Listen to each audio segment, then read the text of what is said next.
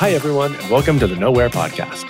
Technology is constantly running in the background of our lives, yet for most of us, it's invisible. On Nowhere, we explore the intended and unintended influences that geospatial technology has on the real world. These are the stories of how geospatial tech unexpectedly affects our lives.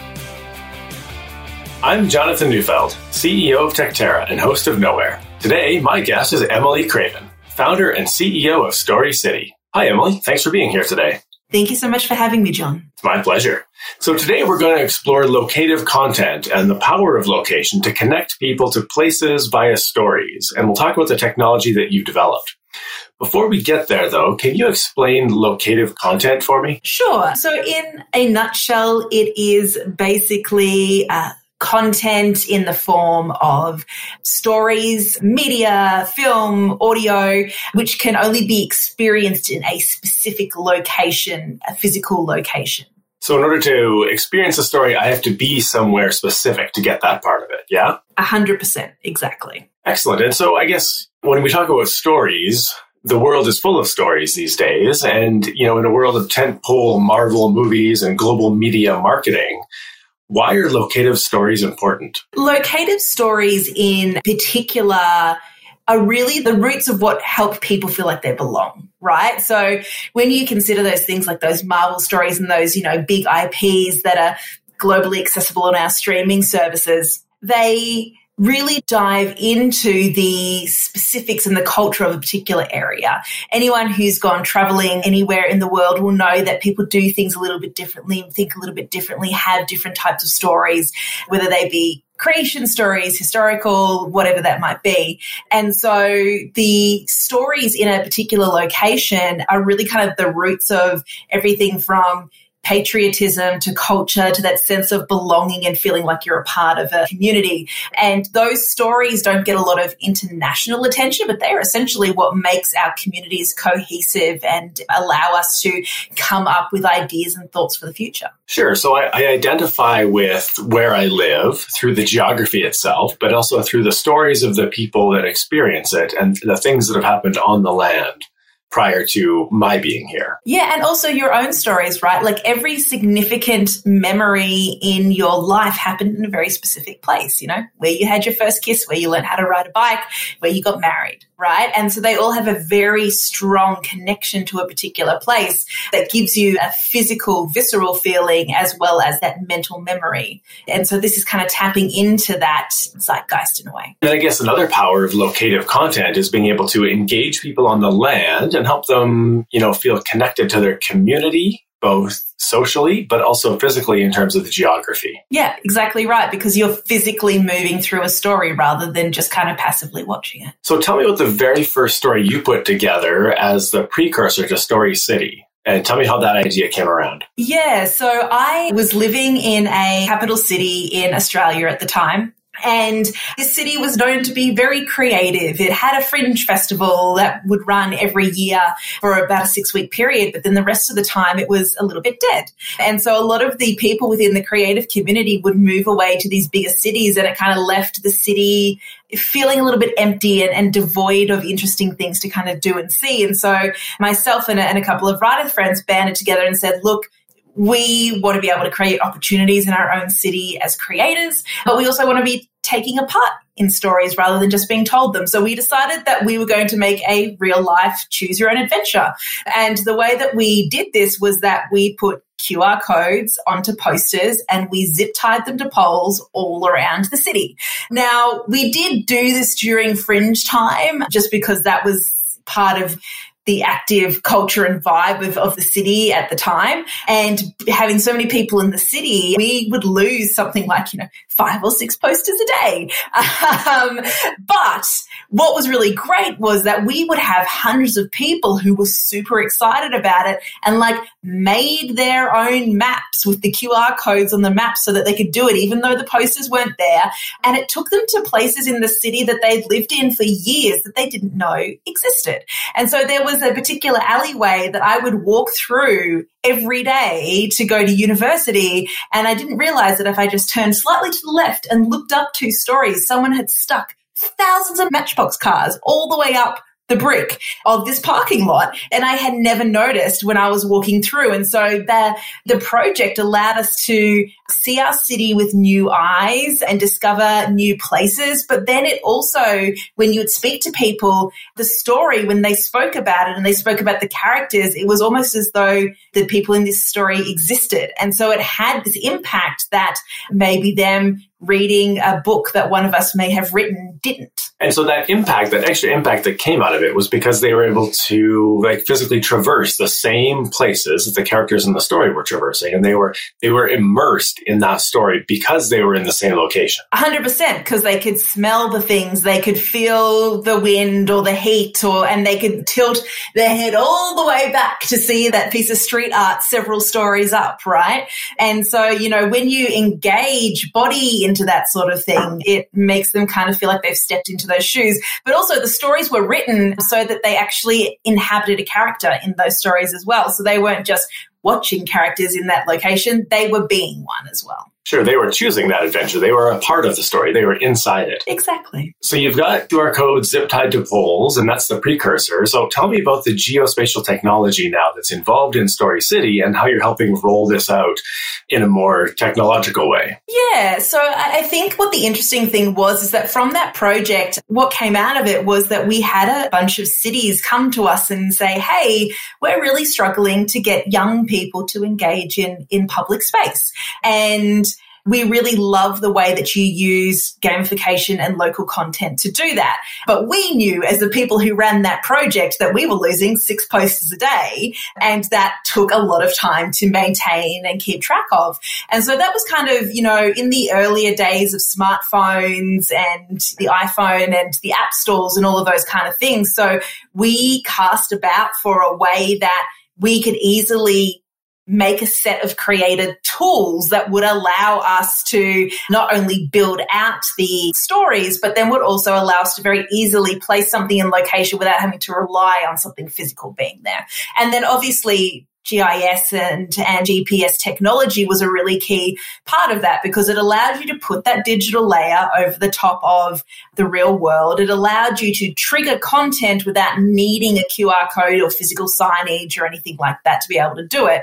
And so that was kind of like how that initially developed. That's super cool. So someone then with your app following one of the stories on it enters one of these sort of geo-fenced locations, and then rather than having to scan a QR code on a pole, the geo-fenced location then triggers the next piece of the story for them. Exactly. And so that piece of story might be an audio, a video, whatever that might be. And once that piece of content has been experienced in that location, then they would be guided using maps and audible directions to then get to their next location, or to be then given choices, right? To be able to choose their own adventure. And so they can actually pick a unique pathway, not only through the content, but through the city itself. Right. And then again, it lets them play a role in it and helps position them intimately into the story. Yeah, but it also helps with invisible learning as well, right? Because when you use that kind of gamification, you can kind of hide information, as it were, in the stories, right? You can hide, whether that's historical information or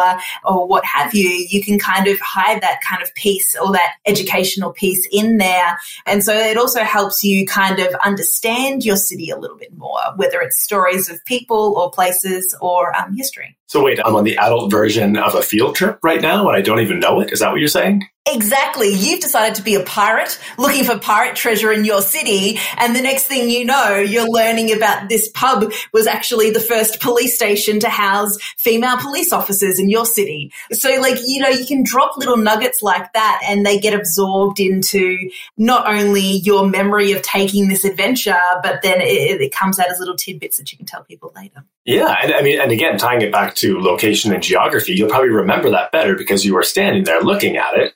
And you have that narrative hook to hang it on. Exactly. I was a pirate here, but did you also know? It's just one of those things, those memory training type things where, the people will remember a series of playing cards and they do it by naming the playing cards and making a story out of it, right? And it kind of does the same thing. So speaking of stories, entertainment seems like a really obvious use case for this. So maybe share with me a little bit of an entertainment value story that you've put together that's hosted on your platform. Yeah. So the interesting thing about this kind of technology and that platforms and companies like, Niantic with their Pokemon Go kind of showed was that people are really interested in ways of getting out with friends and family and connecting, right? And so one of the entertainment things that we're really well known for is our choose your own adventures and our puzzle trails. So if you've ever done an escape room where you are trying to solve clues to get through different parts of the room and get out of the room. We do those, but in real public space where you would be taken to a particular spot. You might have to read some information on a sign, pull out a letter, and then you use that to uncover a launch code for a peanut butter and jelly spaceship that you send off into the universe to feed the aliens so that they won't invade Earth, right? And so you are kind of guided with riddles to find the next location. And so you might move from a piece of public street art to a monument to a piece of playground equipment where you might be encouraged to go up and down the slide to send a signal or a message to a secret agent watching. And so what it essentially does is it gets people to interact with those features, but in a fun way that also allows them to solve a mystery. And it's the same thing with a choose your own adventure, right? You are stepping into the shoes of a character. Like I talked about a pirate looking for pirate treasure in the current city that I'm in, Edmonton. You can essentially go on a cafe crawl along White Avenue. And the premise of the story or the choose your own adventure is that a magical cafe is taking over different cafes in this street. And as part of the choose your own adventure, you're trying to deal with some very interesting monsters that come in. And so it changes the pathway that you take through that area. And so you may go down one direction and end up with an ending where you may or may not die at the hands of a crazy wizard, or you may or may not live and save the day or save someone's life. And so it actually encourages people to go back and repeat the story to see what would happen if they made different choices. And so it kind of brings people back to the same areas and then helps build in habits that might encourage someone to visit a local small business or a festival that runs, right? And I love the idea of gamifying a city experience, right? You're helping people experience their own city or the city they've traveled to in a new way that they wouldn't have otherwise done through this experience of the story, and then encouraging them to go back and do it again through the option of different endings and different versions of the story. Exactly. And consider the fact that 45% of city land is public space. Right? And a lot of the time that public space is used occasionally for festival-based events, but the other time is not purposefully or intentionally used. And so what are the ways that can be used for recreation, but also what are the ways that it can be used to educate, and what are the ways that it can be used to bring people together? Well, I think it's really interesting, too, to consider recreation broadly, right? It's not just running or frisbee playing or golf, but how are people transiting through the space and what are they experiencing while they're there? And when you look at the world in a work from home kind of environment, people are probably getting out less and less than they used to. You don't have any data on that. Obviously, that's anecdotal, but I would suspect that something like this could then help people experience a different part of their city, give them a reason to go there and spend time in their city experiencing something local and important. 100%. And a lot of our technology today really disconnects us from the world around us. And the point of this kind of technology and this kind of content is to use technology to reconnect us to that physicality of where we live.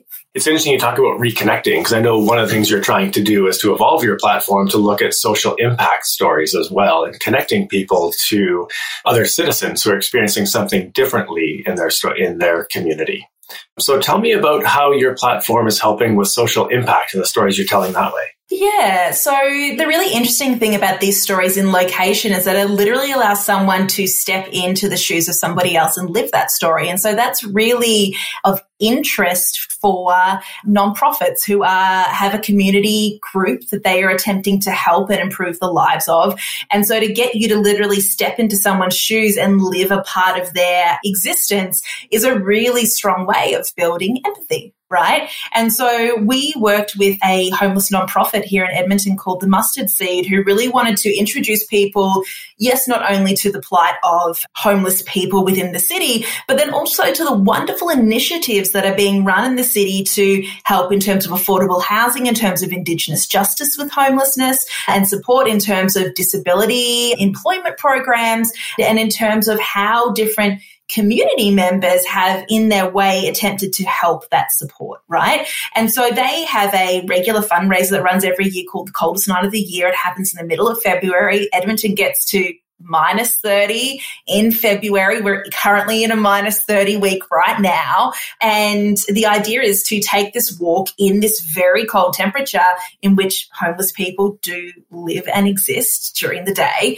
and to talk about these initiatives. And one of the very powerful stories they had was with an Indigenous elder who used to live in the River Valley parks and was what they call transient homelessness, where he would be living on other people's couches.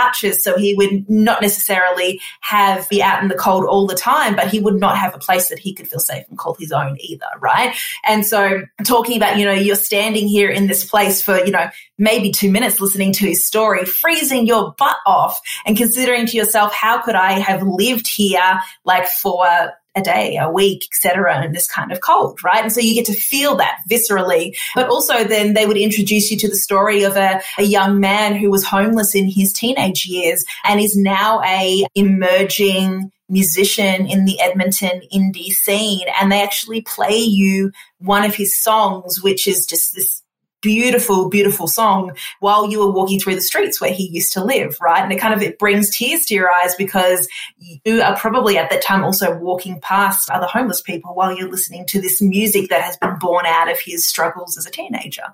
So it gives that a brilliant ability to step into the shoes of somebody else and to build that empathy. And then they use that to drive donations and volunteer support for their organization. And I would imagine it's a powerful experience to be standing there at the River Valley, listening to this gentleman tell his story and experiencing one of these coldest nights of the year yourself, knowing you have a warm jacket and a warm car and a warm house to go back to, but hearing a story about someone who doesn't have that luxury. So I can imagine the visceral impact of that story given by the location and the conditions in which you're hearing it. I can see how that would make a huge difference. Yeah. And you can also imagine the kind of campaigns that could kind of come out of that, right? So for those of you who didn't know, Canada is the first country in the world to have initiated a National Kindness Week into its legislature.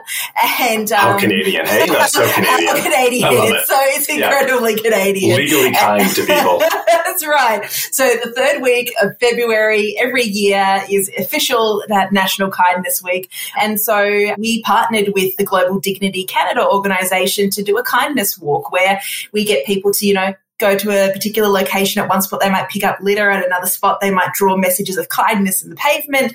But to put together that walk, it doesn't have to be a very specific park or it doesn't have to be, Edmonton, a city hall or anything like that. It can just be like, okay, this happens at a park bench, this thing happens at a bridge, and this thing happens at a tree, right? And so we were able to put a kindness walk in every city. We picked a park in every city and put it into very similar locations. And so that then allowed their campaign to get people to physically experience the act of being kind to other people through these different activities. And they were able to put that up in 24 hours, right, in every city in Canada. And so they were able to have a global on-the-ground presence in a city, even though they didn't necessarily have offices there. So they were able to then use this locative content and these locative stories to help drive kindness in regions in which they didn't have their own physical presence. Exactly. That's very cool. I mean, again, I love that Canada has a National Kindness Week. And then I love empowering people to do something with that through the power of story and through, them experiencing their own city through this kind of locative content. Definitely. Excellent. So what's next for Story City? How do you see the platform and the technology and the stories evolving over the future? The thing about locative content is that, it's been used kind of by those gaming companies to, collect Pokemon in parks. And it gets used a lot by travel to do, like self-guided walking tours around a city that you I've never visited before, but it has so much more potential as a media format, right? We're all looking for more interaction, not only with our stories, but with creators. And there was really no platform before us that allowed people to who were not gamers, who were not traveling in a different city to be able to experience this kind of interactivity and to literally step inside of stories. And so whether, that's for theatre or film or even books or, as we said, talking about escape rooms. So I see this kind of technology, this GPS technology, allowing us to build that augmented reality layer that people have been predicting for decades and decades, but doing it in a way that meets people where they're at with the formats that they already use to tell those stories, and providing just very simple equalizing technology. And that's what's really, I think, important, is that you want to provide equalizing technology that allows people to be able to build out these very life-changing experiences and formats without the need to know how the technology works. And I think that that's what I love a lot about geospatial technology, is that we use it every day, from our Google Maps to getting our Wi-Fi to work and to phone calls that we make and all of that sort of thing. And it has become a tool in a very practical sense, but it has yet to become a creative tool, but it has so much power to be a creative tool. And so that's kind of what I see us being able to transform in the future. Fantastic. I love the idea of using the geography itself as a canvas on which to tell the stories that happen there, and then enabling people to get there through their technology and by being in that same location. Absolutely fantastic. So thank you very much for sharing it with me, Emily, and thank you for being here today. I really appreciate you having us on, John. We love the Nowhere podcast. Thank you so much. This is the Nowhere Podcast. I'm your host, Jonathan Neufeld. You can find Nowhere at nowherepodcast.com, on Twitter at nowhere_pod, and you can find me at John_Neufeld. See you later.